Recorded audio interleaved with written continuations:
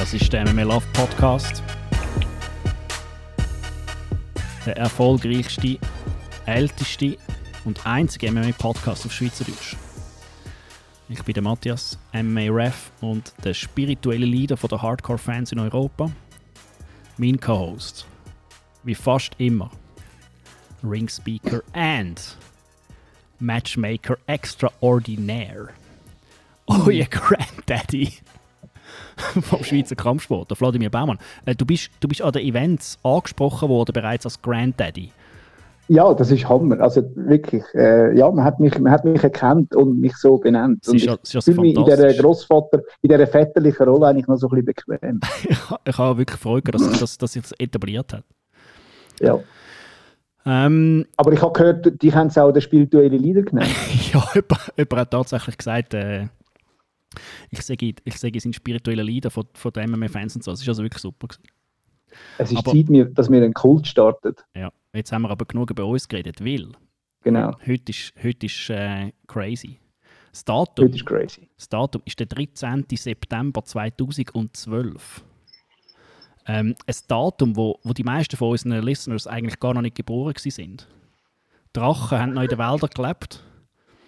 Und generell war es eine andere Zeit gewesen. Aber einer der erfolgreichsten, wenn nicht der erfolgreichste MMA-Kämpfer aus unseren Reihen ist bereits aktiv gewesen. Und er ist auch genau an dem Datum bei uns im Podcast zu Gast gewesen. Ich kann sagen, es ist eine wahre Legende vom Schweizer Kampfsport. Und auch, no joke, der am meisten requestete Gast vom MMA Love Podcast. Sorry Benjamin Brander, aber es war wirklich er gewesen. Er ist... jetzt muss ich eine Liste aufzählen, oder? Es ist eigentlich ein bisschen mühsam, muss ich sagen. Veteran von Shooto Switzerland, Shooto Holland, Shooto Europe, Swiss Las Vegas, Glory Kickboxing, La Onda Fight Club, World Free Fight Challenge, Strength and Honor Championship, Cage Warriors, Glory, SHC, Venator, Slam FC, Time to Shine, Fight Nights Global, Cage Warriors Champ, Venator Champ, Slam FC Champ, BJJ Black Belt, Ivan the Terrible Mussardo. Ciao, Ivan. Guten Abend miteinander. Sorry, Ivan. Hallo zusammen. Man wird mit deiner verdammten Einleitung nicht fertig. Nein. Komm jetzt. Das wäre es ja schon gewesen. Ah nein, es hat noch einen. Auf den bin ich eigentlich recht stolz. Das ist der... Welches ist das jetzt gewesen? 4 Pounds Champion. 4 Pounds Champion? 4 Pounds, ja, das ist so... Haben sie so in einer Disco Matchups gemacht und da haben wir einen Boxkampf gemacht. Also ich meine, das tönt alles... Zmitzt in Zürich. Das war in Zürich vor ein paar Jahren. Also ich meine, es tönt perfekt, oder? Ja, das ist... Okay, keine Gewichtsklasse? Keine Gewichtsklasse. Also ich habe sowieso die schweren Jungs gefragt. Die sagen... Aber das war mitten in Zürich, in der Nähe vom Kaufleuten. Ohne Scheiß. Das ist so eine Session gewesen, wo der Club gemacht hat. Die hat geheißen 4 Pounds. Wenn es mich nicht täuscht. Okay.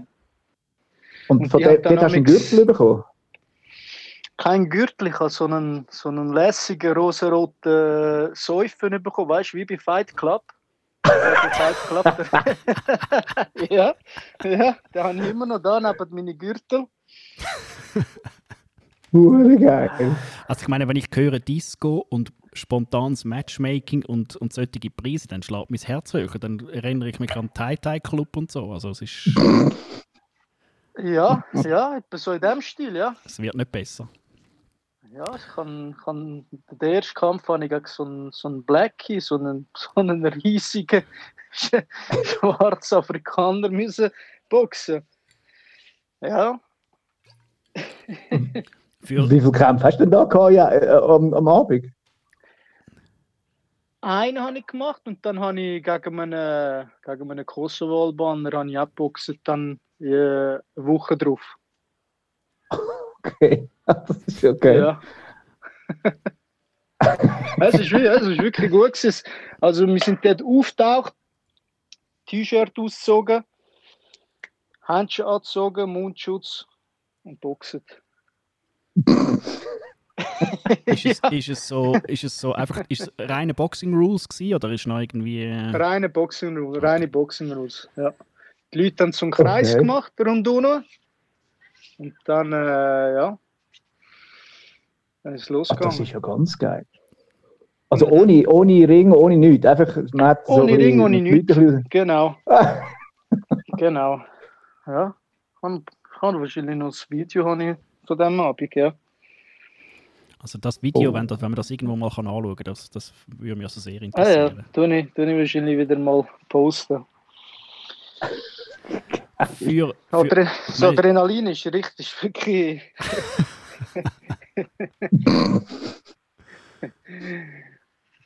Für Leute, aber bist du dort angegangen? Sorry, mach du. Bist du dort angegangen und hast gewusst, dass du dort kämpfst? Oder hat sich das einfach so ergeben? Nein, ich bin angefragt worden vom Ricci, einer, der beim Dado trainiert, beim Leo. Er hat mich gefragt, ob ich will kämpfen. Ob ich will Lust haben zum Boxkampf machen. Ich habe gesagt, ja sicher, ich bin dabei. Warum nicht? Wenn es noch ein bisschen Kohle gibt, ein bisschen Sackgeld. Ein bisschen Sackgeld am Wochenende. Für Leute, für Leute, wo der Ivan Mossad hat jetzt wirklich viele neue Zuhörer gegeben und eben Leute, die noch nicht geboren sind, wo du so das letzte Mal da bist. Wer ist der Ivan Mossad für die Leute, die dich nicht kennen? Tja, der Ivan Mossardo ist 41 geworden im August. Ich habe fast 20 Jahre MMA trainiert im Kampf. International. Ja. Bin Schwarzgurt im Brazilian Jiu-Jitsu. Veteran. MMA-Veteran. Und ja, all die Titel, die du schon vorher aufgezählt hast. Ja. Bist du so geboren zum Kampfsport machen oder hast du auch wie leider alle anderen Fußball gespielt zuerst? Oder wie bist du so zu dem ganzen Ding gekommen? Ich musste Fußball spielen wegen meinem Vater. Ja, ich habe immer boxen. Ja. Nach dem ersten Rocky-Film, den ich gesehen habe, Rocky 3, mit 5, 6 bin ich. Ich mit dem Brüder schon Sparring gemacht in der Stube. Ich wollte immer ins Boxen gehen oder ins Thai-Boxen, aber mein Vater hat immer gesagt, nein, du gehst ins Fußball. Und dann bin ich halt ins Fußball gegangen. Weil, als ich aufgewachsen bin, hat es auch kein Boxclub. Also ja, wobei Boxclub hat es schon gehabt. Zorgen, Boxclub Horgen. Aber ja, bin dann gleich ins FC gegangen.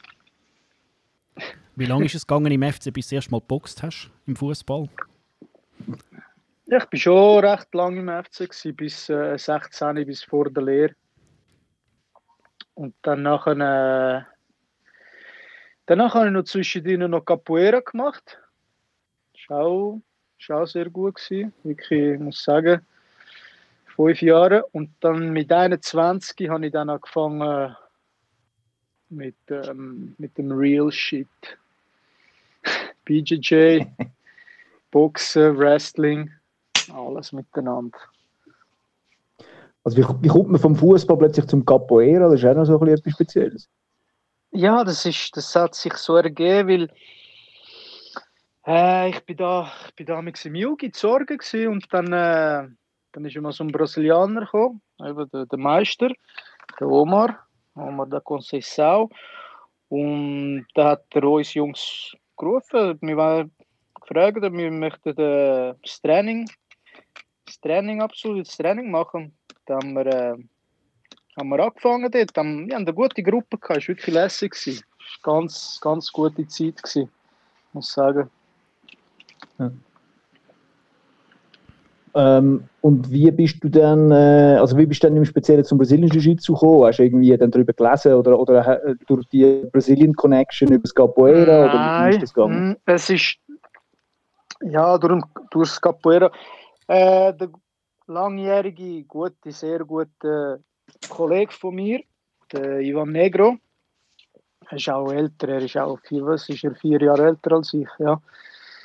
Ja, er hat natürlich die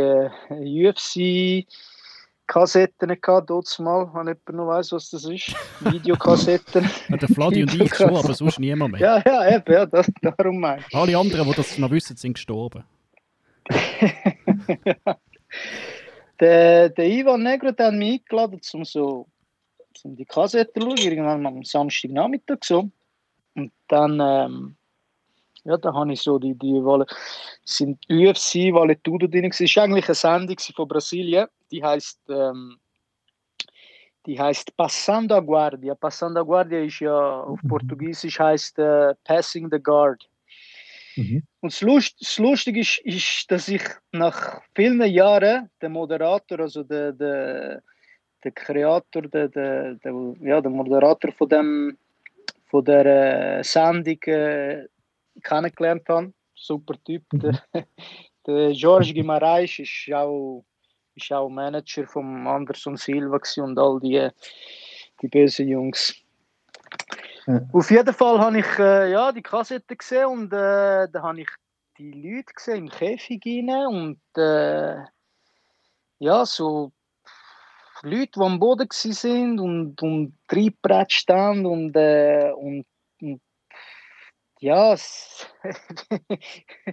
auf den hohen Krieg und also wirklich, es hat dann eben zum Teil da die ganz kräftige Leute gehabt, gestofft und die haben damals verloren gegen so die ganz normalen Typen und da habe ich gesagt, Gott verdammt, das muss ich machen. Habe ich gesagt, das muss ich machen, ja. Und von da hat es dann angefangen. Und dann hast du das Telefonbuch vorgenommen und hast mal geschaut, oder was hast du gemacht? Nein. Eben wiederum der Ivan Negro, der hat den bekannten Judoka Ezekiel gekannt. Ja. Mhm. Ja, der hat in Birmensdorf hat er unterrichtet, Judo.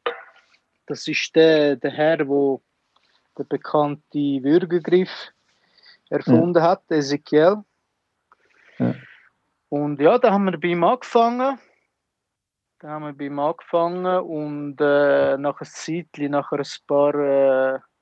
ein paar Wochen ist dann ein Herr Augusto Frotto auftaucht. Hat mit uns trainiert. Als ich ihn gesehen habe, habe ich gesagt, Gott verdammt, mit der kleinen Sicht, den mache ich jetzt schnell platt, oder? Aber es ist kein 30 Sekunden gegangen, hat er mir irgendwie in einem Dreieck in einen Armhebel und habe ich gesagt, okay, ist gut, von dem muss ich Respekt haben. Ja, wer nicht kennt, Augusto Frotto ist ja der Schwarzgurt, brasilianische Jiu-Jitsu Schwarzgurt, den ich lange trainiert habe. Mhm. Da hast du eigentlich die meiste Zeit bei ihm trainiert, oder? Ja. Ja, an SKO mag ich mich auch noch erinnern, als ich dazu mal bei Machirka trainiert habe, ganz in den Anfängen, das war etwa im Jahr 2000 gewesen. Und dann ist er auch gekommen, mal als Gast und so, und dann hat er einfach alle ausgejoggt aus der Garde raus. Ja, genau. Hast du einfach nicht können machen. Genau. Ja, ich habe. Und ist aber ein super netter Typ. Ja, ganz nett, ganz ein Lieber. Ja. Ich habe auch Leute gesehen, die er finalisiert hat. Im Triangle, also schon in einer Gefahrposition. Ja. Und da hat er sich einfach abgetappt. Ja. So, weißt du, quasi, du meinst, okay, scheiße, jetzt kommt er drauf, jetzt ist fertig, oder? Und dann der andere geht auf. Das war lustig. Ja, gibt es den eigentlich noch? Den gibt's. Aber ich glaube, er ist in Brasilien jetzt. Ist wieder so. Zuerst noch lange in Birmensdorf gewesen, ja? Ja, ist noch lange in Birmensdorf gewesen, ja. Gut, dann hast du also beim Augusto angefangen, brasilianische Jiu-Jitsu zu machen, beziehungsweise beim WCGL zuerst, nachher beim Augusto. Wann ist dann die Entscheidung gekommen, so ein bisschen, ey, das MMA, das würde ich auch mal gerne machen? Oder ist das von vornherein schon klar gewesen, dass du irgendwann mal das auch noch wirst machen? Das war ganz klar gewesen, vom Anfang an. Ich wollte kämpfen, ums Verreckte. Ich wollte im Käfig rein wollen. Ja. Und das war dann auch das erste Mal als Amateur im 2002, oder wenn das da stimmt? Ja, 2002, ja. Ja, stimmt. Bist du auf Holland gegangen, oder? Holland, erster Amateurkampf gewesen. Gegen bereits einen, der schon Pro gekämpft hat, also schon professionell. Mhm. Aber eben, der hat irgendwie, glaube ich, nur einen Kampf als Pro gemacht hat und der hat wieder zurück in den Amateuren. Ja, da habe ich meinen ersten MMA-Amateurkampf verloren nach Punkten. Ich war also richtig angepisst. So, ja, die Welt ist wirklich zusammengebrochen für mich. Ja. Fast angefangen zu brüllen. Ja, der Kollege von mir, der andere, der Ivan Negro, der hat gewonnen. Ja. Der Augusto, glaube ich, hat einen Kampf gehabt. Ich weiß gar nicht mehr. Ja, der hat auch gewonnen. Das müsste ich mal schauen. Der hat alles noch gekämpft. Ja, der Augusto hat auch gekämpft, genau. Mhm. Und vor allem im Main Event ist der Siar Bahadur Sada. Genau. Ja. Noch witzig, ja? Okay. Hat's jetzt das, also du hast ja die Kämpfe gesehen, da, wo prügelt im Cage, also hast du den Bändchen gesehen, wo du selber gemacht hast, ist es dann so gewesen, wie du dir das vorgestellt hast? Ja. Vor allem, weil wir eben viel BJJ trainiert haben, Brazilian Jiu-Jitsu. Und ja, ich muss sagen, es ist schon das gewesen, was ich mir vorgestellt habe. Ja. Und hast du gewusst, da bleibe ich, das mache ich weiter, egal ob ich jetzt verloren habe oder nicht? Sicher. Da musste ich bleiben, durchmachen und ja, sicher. Jetzt, wenn wir mal also du startest dann als Amateur, hast dann nachher noch deine nächsten 4 Kämpfe gewonnen, nachher bist du zu den Profis gewechselt. Ist es irgendwie jetzt langweilig geworden bei den Amateuren oder ist das einfach normal gewesen, dass man nachher geht man dann zu den Profis? Ja, ich muss sagen, ich hätte sicher ein paar Amateurkämpfe mehr machen, aber es hat sich halt so ergeben und es war schon gut gewesen. Schon gut gewesen. Es ist die Lust ist da gewesen, der Wille ist da gewesen. Und ja, hat sich so ergeben. Schon gut. Deinen ersten Profikampf hast du im 2004 gemacht. Hast du dann gedacht schon, dass du bis im 2019 wirst im Käfig stehen? Hast du dir das vorstellen? Soll ich sagen, ich habe nicht irgendwie lange Zeit gedacht, wobei, also ja, ich meine, es ist einfach das gewesen, was ich immer machen wollte, wo ich wirklich gefunden habe, okay, das ist wirklich das, was mich seit klein begeistert und ja, das ist das gewesen. Wir müssen euch vorstellen, ich bin als kleiner Junge bin mit all diesen Van Dammes Filmen, Rocky-Filmen aufgewachsen und für mich ist das ist wirklich der Traum gewesen, den ich gelebt habe. Außerdem habe ich mir noch die Mittelhandknochen gebrochen beim ersten Fight. Ich bin noch in der Lehre. Nein, ich bin nicht mehr in der Lehre gewesen. Nein. Ich habe gearbeitet als Autolackierer, Handwerker. Und natürlich, wenn ich den Mittelhandknochen brauche, hast du da nicht mehr viel Auto schleifen und spritzen. Da habe ich mal 3 Monate Pause gemacht. Hat es der Chef nicht so lustig gefunden. Nein. Ja. Jetzt im 2004, ich meine, das kann sich jetzt jemand, der jetzt den Sport betreibt, fast nicht vorstellen. Jetzt ist es fast so ein bisschen Mainstream geworden. Man sieht MMA auf ESPN. Es kommt sogar manchmal da in der Zeitung. Ich meine, das ist dazu mal schon eine ganz andere Situation gewesen. Kannst du uns das mal beschreiben, wie das dazu mal war, im 2004, wo du deinen ersten Profikampf gemacht hast? 2004 ist halt natürlich alles in Japan gewesen, Pride FC. Also Amerika mit UFC ist, ja, so, soll ich sagen, Nazi B gewesen. Serie B. Also das Nazi A Champions League ist in Japan gewesen, Pride FC. Ja. Und in der Schweiz, ja. Wie war das in der Schweiz gewesen? Und in der Schweiz hat man, die Leute haben das gar nicht gekannt, gar nicht. Und wir haben dann eben versucht, der Shooto Switzerland hat dann nachher versucht, die Veranstaltungen ins Leben zu rufen und die Fight Nights zu machen. Es hat ganz, ganz gute Kämpfer dabei gehabt in diesen Events, also mit gutem Namen.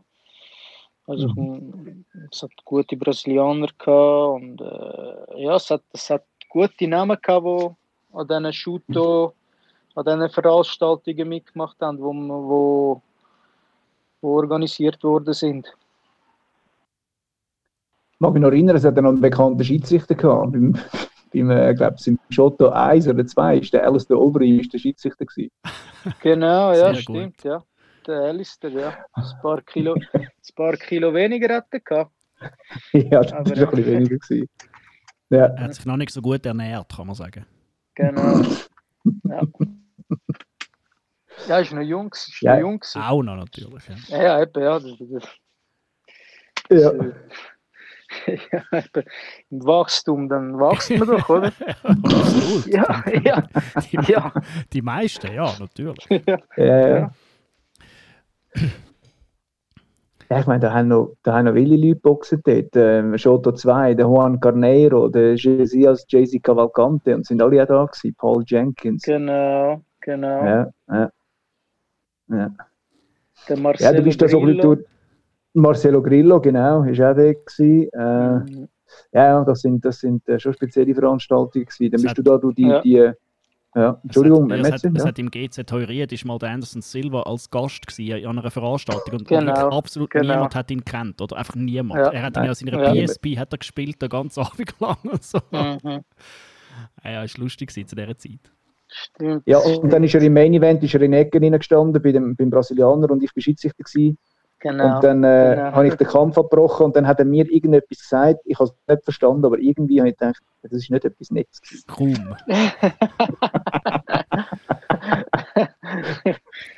Scheiße. Kannst du so ein bisschen sagen, von deiner ganzen Karriere, was sind so Events oder Kämpfe, die für dich wirklich rausstechen? Sag jetzt positiv oder negativ, das spielt eigentlich nicht so eine Rolle.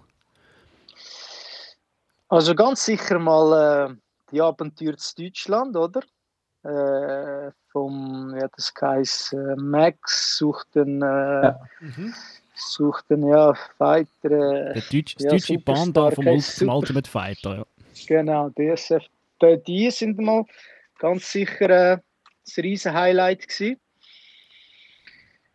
Und, was hat es für dich, sorry, wenn ich schnell frage, was ist das Highlight gewesen, so von dem Ding? Haben ihr in diesen Baracken geschlafen, auf diesen Matratzen? Das mag mich so spezifisch erinnern, dass das so im Fernsehen gezeigt wurde, dass irgend so eine Baracke hatten und so Klappbetter. Nein.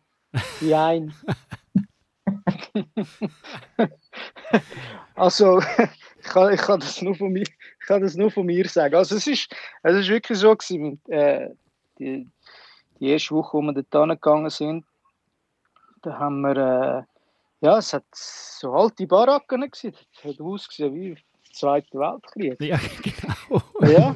Ja, wirklich effektiv. Dann nachher Ja, danach sind die Fights losgegangen. Wir haben dort trainiert, Fights losgegangen. Und dann habe ich ein paar gute Siege angelegt. Ein paar, wie sagt man, ein paar gute Siege habe ich angelegt. Und da sind wir auch noch im Ausgang und so. Und da habe ich mit der Moderatorin dort etwas gehabt. Habe ich sie mal auf die Seite genommen. Wir sind in eine Disco gegangen. Da war sie ganz alleine gewesen. Habe ich sie auf die Seite, habe ich gesagt, du kannst mir doch nicht ganz alleine sein. So nett von dir. Genau. Das ist Katharina Kuhlmann ist es. Ja, Katharina Kuhlmann. Sie ist auf die Seite genommen. Und ja, ab dort konnte ich dann ins Hotel schlafen, nicht mehr in der Altbara. Ja, Martin Wiener ist eine wilde Geschichte. Das war ein Deutscher, der so etwas Ähnliches machen wollte wie die Ultimate Fighter, aber einfach in Deutschland. Und da hast du doch, also das muss man sich mal vorstellen, da hast du im einem Monat hast 4 Kämpfe gemacht. Genau. 21. Oktober, 11. November, 18. November und 25. November. Das ist also eine unglaubliche Pace. Hast du alle Kämpfe in der ersten Runde gewonnen durch Submission und Knockouts. Genau. Ich bin auch, was bin ich, 26? Du bist voll drauf gewesen. Testosteron-Level ist brutal. Ist dort oben gewesen, ja. Dort oben, ja. Bist du der Einzige aus der Schweiz? Ist der Mettler dabei gewesen, oder? Nein, der Mettler ist, ich glaube, er ist bei der Ausscheidung ist er rausgekehrt. Genau, aber irgendetwas, das kann sein, ja, genau. Ja. Also dort hat es ganz abstruse Leute manchmal dabei gehabt, die wirklich eigentlich nichts suchen konnten. Ja, stimmt, ja. Zum Teil schon, ja. Zum Finale ist dann nie gekommen. Ja.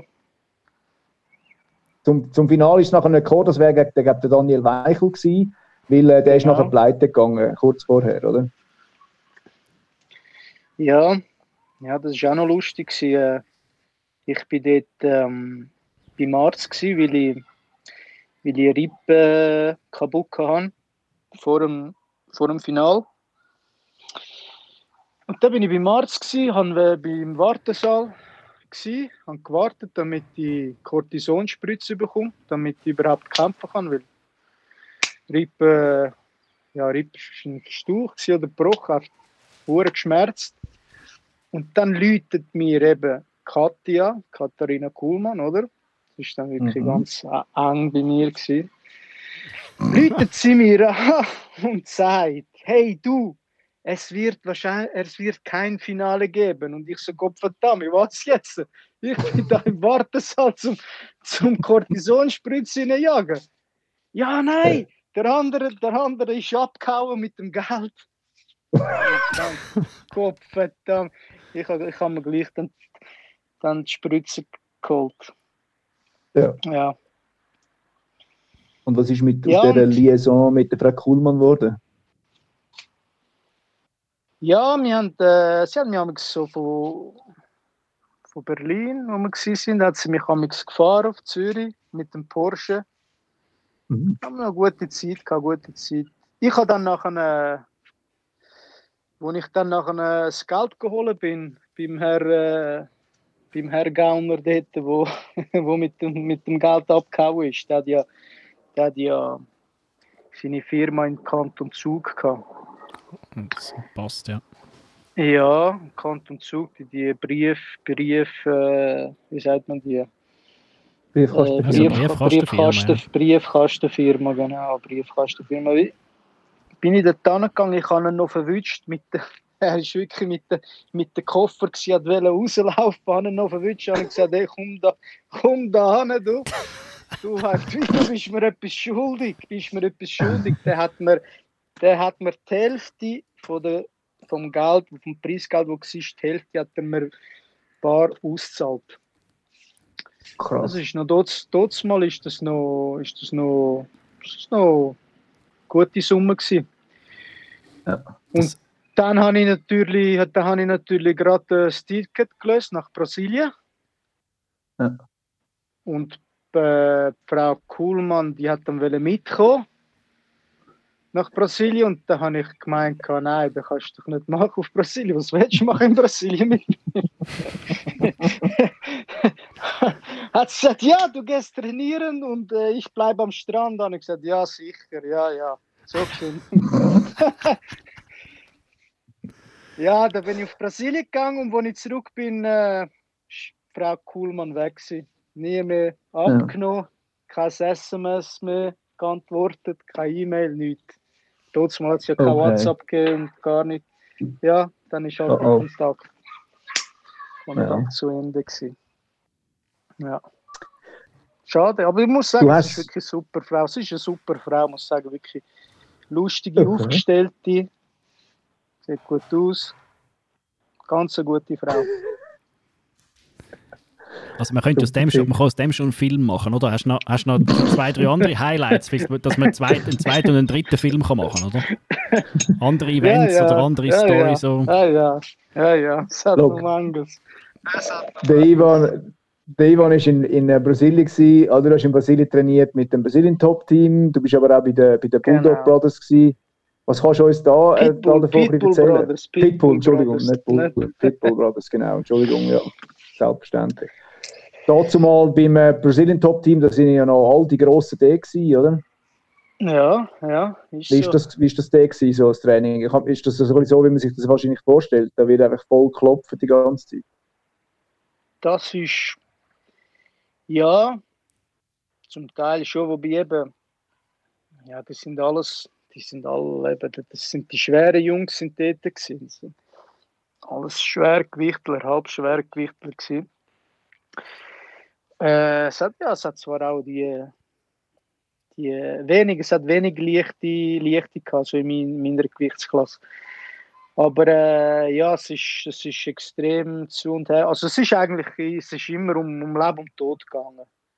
Wenn du trainiert hast, ist es immer um Leben und Tod gegangen. Ja. Wie ist das jetzt, wenn da einer aus der Schweiz kommt, MMA, oder, und sagt, ja, kann ich da mit euch mittrainieren, ist mir da willkommen, wie läuft das denn? Also gut, ich bin ja vom Augusto Frotte, habe ich ja sowieso, er ist ja ein Kollege vom Rodrigo Minotauro und von dem her bin ich willkommen gewesen dort und eben der was du vorher genannt hast, der Jucão Carneiro, der eben zu Zürich gekämpft hat, den habe ich dann auch schon gekannt und der hat mich dann auch dort nicht geholt und es war kein Problem, es war gut gewesen. Ja.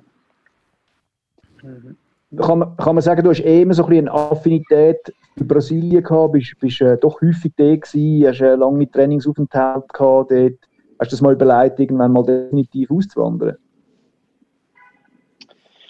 Ich muss sagen, es ist mir zum Auswandern wäre mir, also ja, dort mal wäre mir auch noch Rio de Janeiro, wäre mir ein bisschen zu gefährlich gewesen. Es war aber eine super Zeit gewesen. Also ich bin noch nie ausgenommen worden in Brasilien. Nie wirklich negative Sachen aus. Also im Gegensatz immer positiv, wirklich positiv jetzt in meinem Fall. Ich kann schon auswandern, aber die Sicherheit hat mich nachher gleich in der Schweiz behalten. Also, ja, du kannst eben dort nicht in der Nacht irgendwie einfach so locker rumlaufen mit einer Uhr oder schönen Turnschuhe. Das geht nicht, wie da in der Schweiz, wie da in Zürich. Ja. Es ist schon gefährlich. Du musst schon Respekt haben. Du hast ja mal in Brasilien gekämpft, an der Mortal Kombat Championship 1. Ich mit den Namen ist auch geil. Wie ist das, wenn man mal kämpft? Es ist, soll ich sagen, es ist Adrenalin natürlich schlägt höher. Es ist vom Klima her ist es super. Vielleicht musst du dich ja fast nicht aufwärmen. Also, du bist sowieso schon warm. Und ich muss sagen, wirklich, die Leute dort erkennen dich auch. auf der Straße oder weißt du, dort hat es viele Bars, Restaurants, wo eben die UFC zeigen im Fernsehen. Und da ist immer wieder so ein Garçon gekommen, ein Garçon, hey, ich habe dich gesehen, letzte Woche fighten, dort und dort. Ich gehe dort, wobei ab und meistens bin es nicht wirklich, es war einer, wo man vielleicht gleichen hat, irgendwie von der UFC, weiss doch auch nicht, irgendwie ein Dan Henderson oder so. Und dann sind sie immer, oh, ich will wieder ein Foto machen, ich habe dich gesehen, fighten letzte Woche. Aber es ist schon völlig anders. Es ist super dort, wirklich. Ja. Einer von deinen grössten Siegen, kann man sagen, ist, wo du den Cage Warrior-Titel geholt hast, mit dem Guillotine-Joke halbe Minute vor Ende von der 4. Runde gegen den Joseph Duffy. Das ist einer von denen, wo der Conor McGregor mal armbarred hat und das Titel in der UFC gekämpft hat. Würdest du das auch so sagen? Ist das einer von deinen grössten Siegen, jetzt mal einfach von der Karriere her?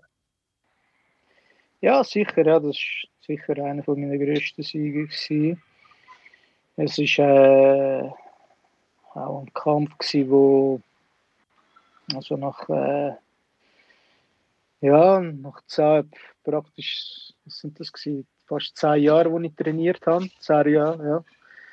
10 Jahre ist das gewesen und ich habe mich gut vorbereitet, sehr gut. Ich bin mental stark gewesen, physisch stark, technisch gut. Das war ein super Zeitpunkt gewesen. Für mich wiederum vielleicht für die Karriere nicht so, weil ja 2011 eben ist das noch nicht so wirklich in den Medien gewesen, wie heutzutage. Ja. Aber ja, für mich hat wirklich alles gestimmt. Also wo wir mein Manager gesagt haben, los, kannst du um den Titel kämpfen bei Cage Warriors gegen den und den, willst du fighten? Habe ich gesagt, ja, sofort, ja, tak.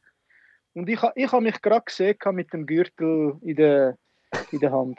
Ja, ich habe das gerade gesehen. Ich habe schon alles mentalisiert, schon alles da gewesen. Du hast mit einer Submission gewonnen. Das ist etwas, wo, kann man sagen, deine Spezialität war. Von diesen 25 Siegen, die du hast, sind 19 durch Submission gekommen, 5 durch Knockout. Nur eine ist eine Decision. Man kann also sagen, du gehst all in deinen Kämpfen. Ja, es ist immer all in gewesen. Weil, wie soll ich sagen, das war meine Philosophie gewesen. Ich kann immer den Gegner umbringen. Also entweder habe ich ihn umgebracht oder hat er mich umgebracht. Ja. Das eine oder das andere war immer Vollgas gewesen. Wie sieht es für dich heute? Sorry, Fladi. Nein, mach du. Wie sieht es für dich heute aus? Jetzt bist einer wirklich von der, also wenn nicht der erfolgreichste Kämpfer aus unseren Regionen, was machst du heute so, um das irgendwie, um das noch ein bisschen aufrechtzuhalten? Ich gehe am Samstag in Enomoto da schon, zum Yasube Enomoto, go MMA-Sparring machen. Und dann kommen noch ein paar gute Fighters. Da kommt der Ramon Kübler, der gute Thai-Box-Kämpfer von Deutschland.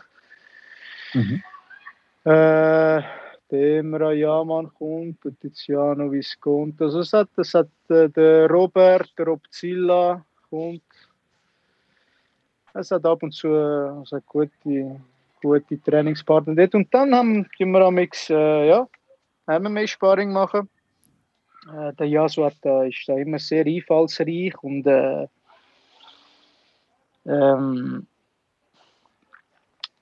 kommt immer mit so neuen Trainingseinheiten. Also jetzt momentan sind wir ein bisschen Kyokushinkai Karate am Trainieren mit Ringen.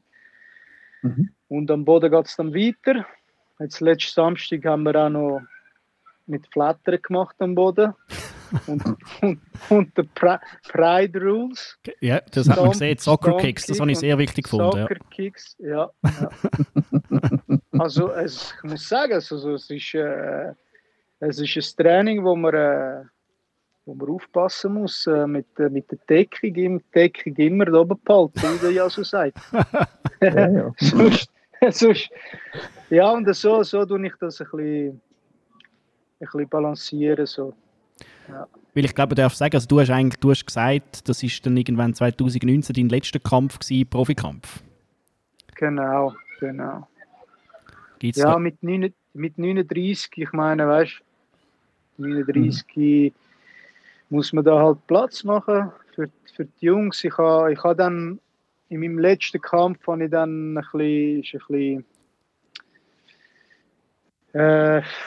wie soll ich sagen,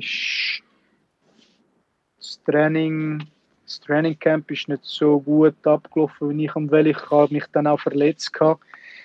Was sind das gewesen? 10 Tage vorher habe ich mich im Ringen, auch wiederum mit einem Jungen, habe ich mich am Fußgelenk schwer verletzt, wirklich schwer. Ich habe wirklich tagelang nicht mehr laufen.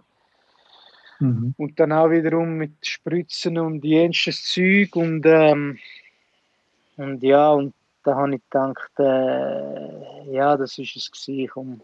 Mit 39 muss ich da nicht mehr mich irgendwie quälen und ja. Ja. Und wiederum auch durch dem Ende, also durch dem Ende vom Kampf, wie das passiert ist, hat mich alles ein bisschen angeschissen, ein bisschen angepisst. Nicht so schön gewesen. Da habe ich gedacht, komm, was soll's. Hören wir auf. Ja. Hast 39 Profikämpfe gemacht, das ist eine enorme Zahl für einen Schweizer MMA. Also es ist sowieso viel, aber für die Schweiz sowieso noch extrem viel. Mit den Amateurkämpfen sind es über 40. Hast du manchmal gedacht, Scheiße, wenn ich jetzt quasi 26 wäre es wie anders? Der Sport hat eine andere Akzeptanz. Auf jeden Fall. Ja. Sicher. Es wäre sicher manches anders gegangen. Auf jeden Fall. Ja. Es ist, wie soll ich sagen, ja, es ist halt, Sport ist nicht so populär gewesen und halt ein paar Managementfehler, also was soll ich sagen,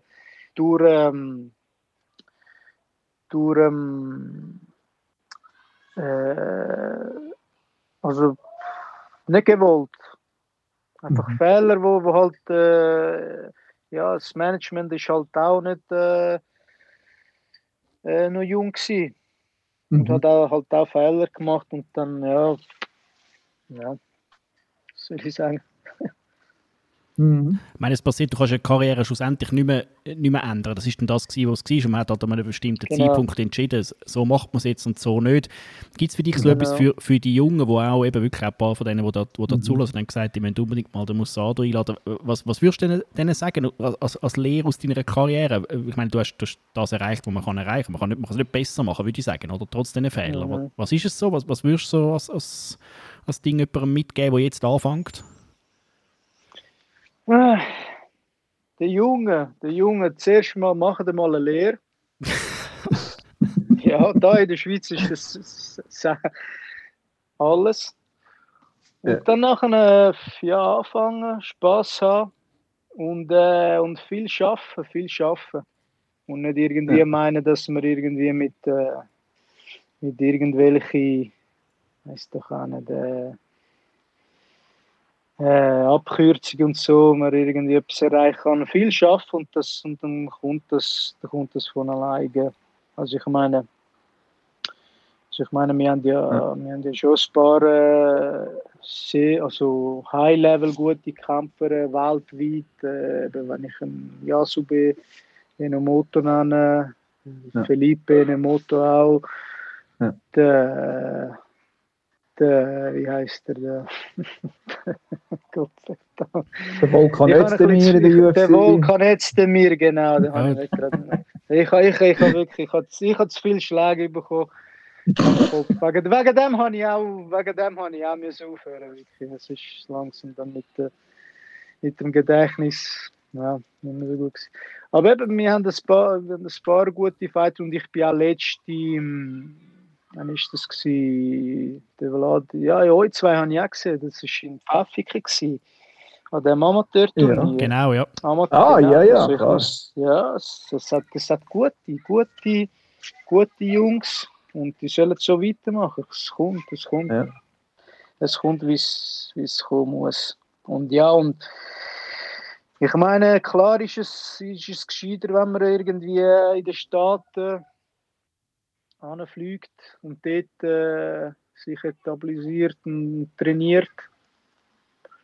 Aber ich glaube, heutzutage kann man es auch von da machen. Ja. In der Schweiz. Also heutzutage eben mit den ganzen Medien, Internet und Twitter und Facebook und alles. Also kann man schnell zu guten Kämpfen, guten Veranstaltungen kommen. Wenn man eben hart schafft und gute Siege anlegt.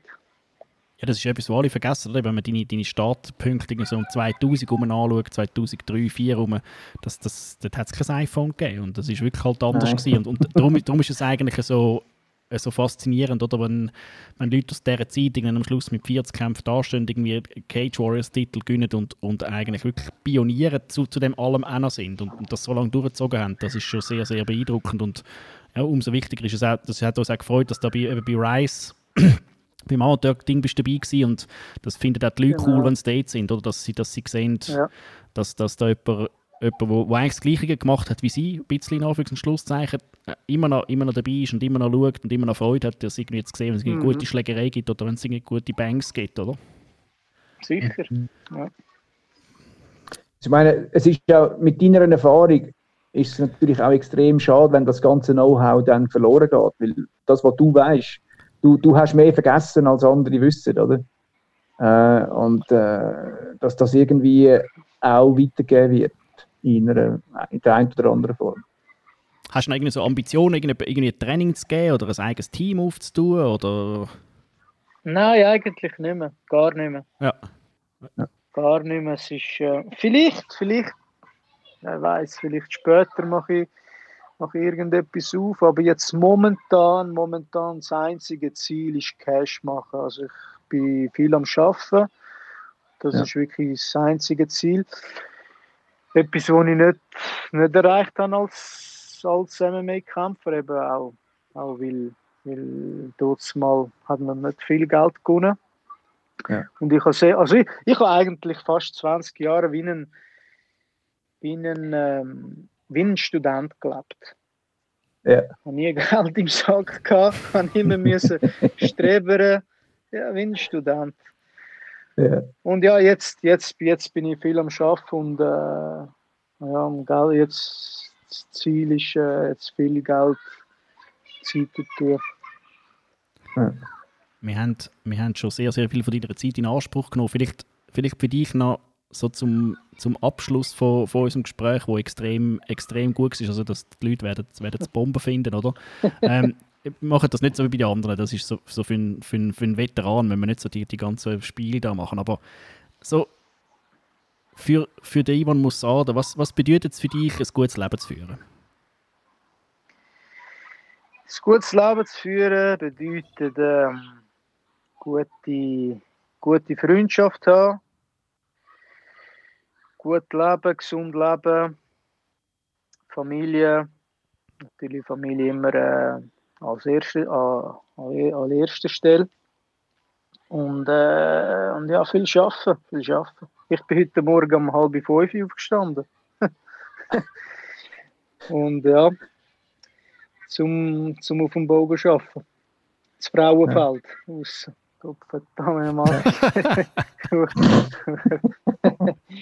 Nein, viel arbeiten und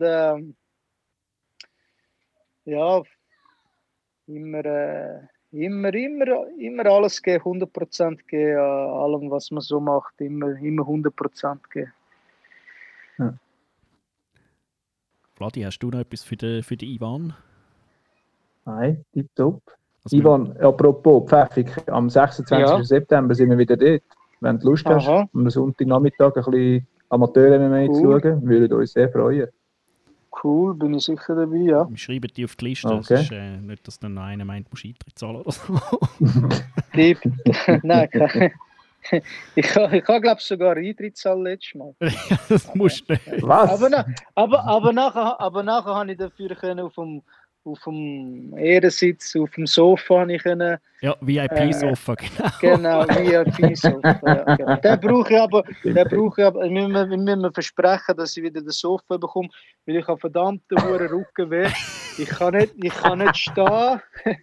Ich kann nicht stehen und nicht sitzen. Also auf einem normalen Stuhl. Ich brauche so einen bequemen Sofa. Ja. Sofa ist reserviert, das ist gut. Genau. Wir werden uns etwas überlegen. Tipptopp. Wir machen wann war das letzte Mal? Vor 9 Jahren. In 9 Jahren machen wir wieder einen Tag. Geil. Nein, da gibt's sicher eine Wiederholung, weil wir haben an der Oberfläche gekratzt. Und gerade so Love Stories da aus dem deutschen Ultimate Fighter und so, das interessiert mich sehr, da würde ich gerne noch mehr hören. Tipptopp. Aber in 9 Jahren bin ich wahrscheinlich übersee, gell? Wenn wir dann, das... Ja gut. Ist in 9 Jahren ist das kein Problem. Wir wissen nicht, ob der Vladi dann noch lebt, aber so in die Richtung. Irgendetwas bringen wir an. Ivan, vielen herzlichen Dank. Das ist immer extrem cool, mit dir zu reden und die Sachen zu hören. Und much Respekt von unserer Seite und hoffentlich bis bald. Ja. Danke vielmals, Ivan. Danke euch. Danke vielmals. Schönen Abend miteinander. Tschüss, merci. Ich muss schlafen gehen, weil morgen muss ich wieder um 4:30 aufstehen. Verdammt nochmal. Schlaf gut. Ciao. Ivan, gut. Ciao. Tschüss. Ja, ich meine, das war Ivan Mussado. Das ist einfach Hammer. Ja, es ist... Ich weiss der Mensch ist schon so lange in dem Business. Der hat alle Ups und Downs. Das ist so eine richtige Rocky-Geschichte. Was ich einfach immer wieder crazy finde, oder? Ich meine, zu dieser Zeit anfangen, und er hat es jetzt eigentlich gut erwähnt, so am Schluss, oder? Das hast du einfach nicht... Du hast eigentlich sogar gewusst, dass du kein Geld bekommst. Er hat gesagt, er hat 20 Jahre als Student gelebt, oder? Einfach für Glory und für den Sport und für können zu bangen, oder? Ja, natürlich. Und ich meine, was er erwähnt hat, eigentlich das harte Schaffen. Ich meine, er hat keinen Profi-Lifestyle geführt, wo man am Morgen schläft oder irgendetwas so, sondern der Typ ist nächtelang im Kreis 4 am Rotlichtviertel an die Türen angestanden und danach ist er noch wieder trainieren und so. Also ohne, das ist schon nicht so... Nein, ohne pamperten Lifestyle hat er eigentlich... Nein. Ich will wirklich auch sagen, mit einem Cage Warriors-Titel in Europa, ich glaube, das kannst du nicht, auch zu dieser Zeit, es gibt eigentlich nicht etwas Besseres. Kannst du sagen, KSW-Champ ist noch etwas, aber die gibt es ja, so wie ich weiß, noch nicht ganz so lange. Also eben, das ist einfach das Maximum erreicht. Venator-Champ auch, also das musst du ja zuerst mal bringen, oder? Und das Maximum rausgeholt. Und ja, das ist wieder schön formuliert, das haben eigentlich alle bestätigt. Das ist einfach ein verdammter Krampf, oder? Und das ist einfach nicht für jeden. Und darum ist es umso faszinierender, wenn jemand wie er, es ist einfach für nichts eigentlich, oder? Ja. Also finanziell hat es sich nicht gelohnt. Finanziell was er erlebt hat, ist es das lange für 2 Leben. Das kannst du nicht zahlen, oder? Ja, das kannst du nicht kaufen. Cage Warriors, nein, das kannst du nicht kaufen. Cage Warriors Titel hat er übrigens in 2011 gewonnen, hätte er 10 Jahre später jetzt gewonnen, wäre in der UFC. Ja, der nicht einmal mit seinem Kampfstil sowieso. Das ist nicht einmal die Frage, ob er dort wäre, wenn er den Titel gewonnen hat, sondern das ist eigentlich, wahrscheinlich ohne den Titel ist er prädestiniert gewesen für das. Aber man darf nicht traurig sein wegen dem. Man denkt, hätte ich doch nur ein paar Jahre später angefangen. Das ist nie der richtige Weg, oder? Nein, absolut nicht. Und was einfach schade wäre, wenn das wie würde quasi versanden, sein ganzes Know-how mit ihm, oder? Das wäre wie schade, weil ich meine, jemand, der so viel weiss wie er, es wäre schon wichtig, dass er das weitergeben würde. Einerseits das und andererseits finde ich es auch eben unter anderem halt Aufgabe von so einem Podcast, aber eigentlich auch von einer MMA-Szene, Ja, Achtung, das klingt jetzt so wie ein Nachruf, aber das ist es ja noch nicht, oder? Aber er macht ja noch Sparring mit dem Enomoto, oder? Also ich meine, dass man halt so jemanden auch in Erinnerung behalten und ab und zu mal wieder irgendetwas fragt und das ist eine Aufgabe für uns als Fans oder als Leute, die in dieser Szene aktiv sind, halt so Leute einfach auch nicht zu vergessen, oder? Und dass man, weißt, ich meine, so jemanden kann man auch mal holen als Gasttrainer, man kann ihn mal an ein Seminar holen oder so. Ich meine, der hat unheimlich viel Knowledge, was MMA anbelangt, oder? Was der alles weiss, die kleinsten Kniffs und Tricks. Und ich meine, das ist ein Submission-Spezialist gewesen. Ich weiss, ich bin auch schon mit in seiner Guillotine rein gewesen, ist nicht lässig. Und die kommt so schnell. Eben, also es ist, ja, also einmal mehr würde ich sagen, beweist der Podcast oder halt das, was wir da angefangen haben, dass es einfach, dass die Plattform einfach braucht. Dass ich meine, schau mal die Storys, das gehört einfach nie nicht sonst, oder? Nein. Und was er erlebt hat und wie er es selber dann gemanagt hat, das ist beeindruckend und hat mich sehr gefreut, dass wir da mit ihm nach 9 Jahren nochmal haben können reden, oder? Genau. Und ich hoffe, denen, die jetzt unbedingt ihn haben wollen, dass sie unseren Tag auch estimieren, auch gut finden. Das sind alles Big Fans, Baby. Ja, absolut. Und er wird sicher wieder kommen. Also, ja, das ist kein Thema. Wir warten nicht 9 Jahre. Ist, nein, da warten wir nicht. Nächstes Mal steigen wir direkt, oder? Das ist nicht, dass der Yasu bei einem Motto wieder sagt, wir stellen langweilige Fragen. Nächstes Mal gehen wir direkt, machen wir direkt Rotlicht-Stories. Genau. Metze, haben wir noch Zeit? Ja, wir haben noch kurz Zeit, ja. Tschüss. Also wichtig ist, in 2 Wochen, was hast du bereits angekündigt, ist Rise Debut Fight Series Ausgabe 5.